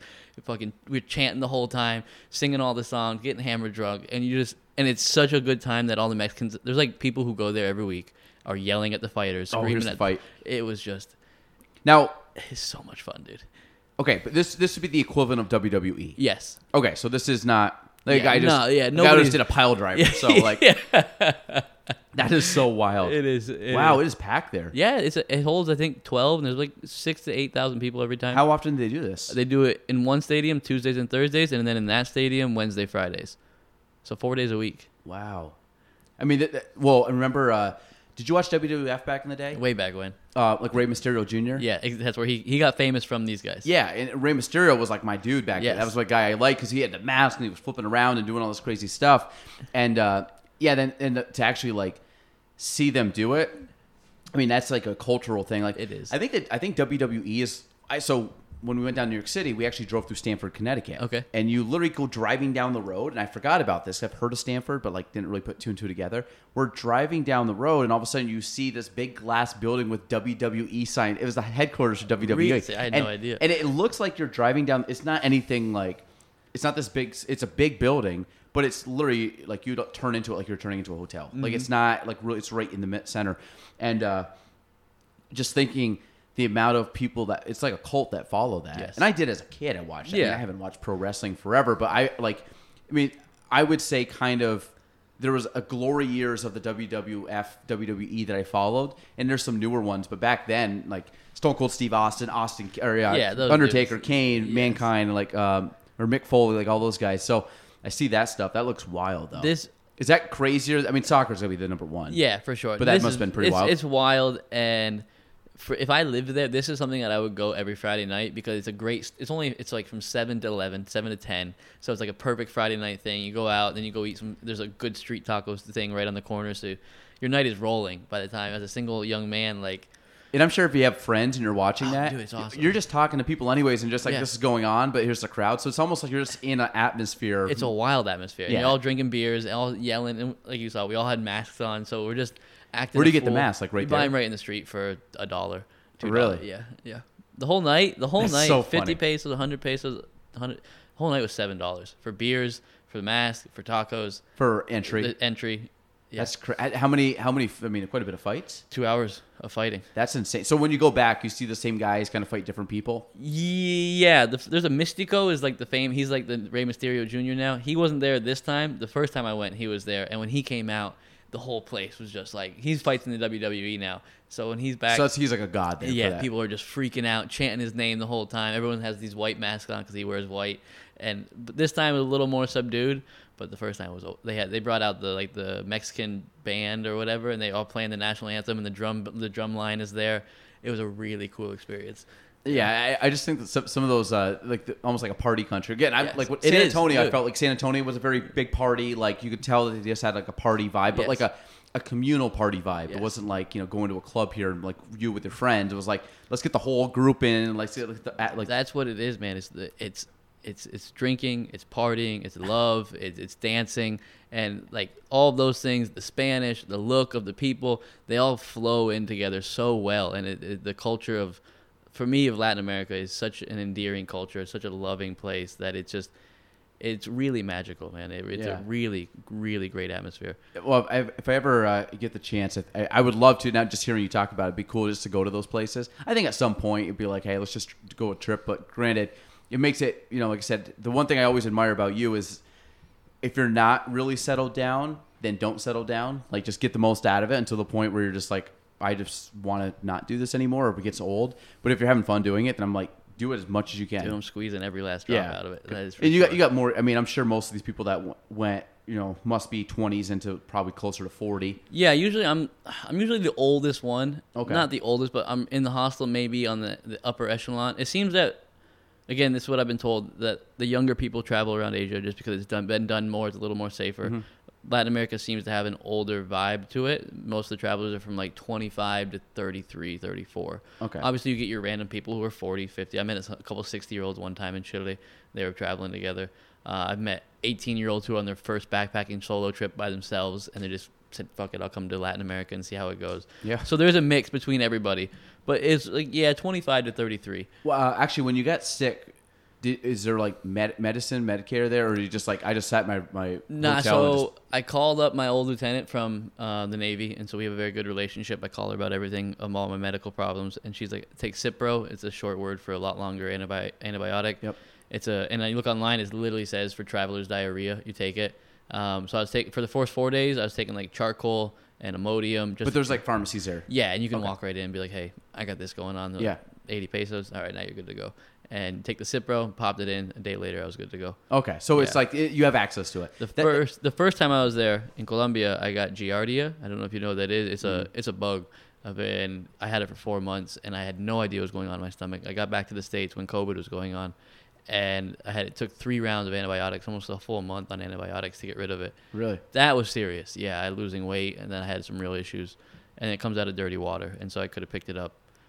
Contamination. Yeah, you don't drink water in South America or Latin America. You drink bottled only, or you have a filter in your bottle. But I think I got it from the Amazon when I was on there because I was brushing my teeth with Amazon water. I was showering in Amazon water. Makes sense. Yeah. Even showering, you're gonna get some in your mouth or something Exactly. like that goes through the pores. But Yeah. all right, let's wrap it up there because cool, man. if you gotta get your siesta before the party tonight. So, but Jonah, I appreciate you coming on as always. Thanks and for having like me. I said, anytime you're in the back home, reach out. I'd love to have you back on. It's always a good time. So, I was gonna say, if people want to follow you, look you up on social media. But like I said, traveling a lot, doing a lot of cool stuff, and like I said, it's neat. Hopefully, I'm curious to see what Europe brings because I've been to Europe, so I have a little bit of a context there. But it's always cool to listen to new stuff. But yeah, that's it. Episode 176 of the Galen Trombley Show. We're out. Thanks for listening to the Galen Trombley Show. If you want to reach me, you can go on Facebook at Galen Trombley, on Instagram at Galen Trombley, and on YouTube at Galen Trombley. The spelling, GaelanTrombley.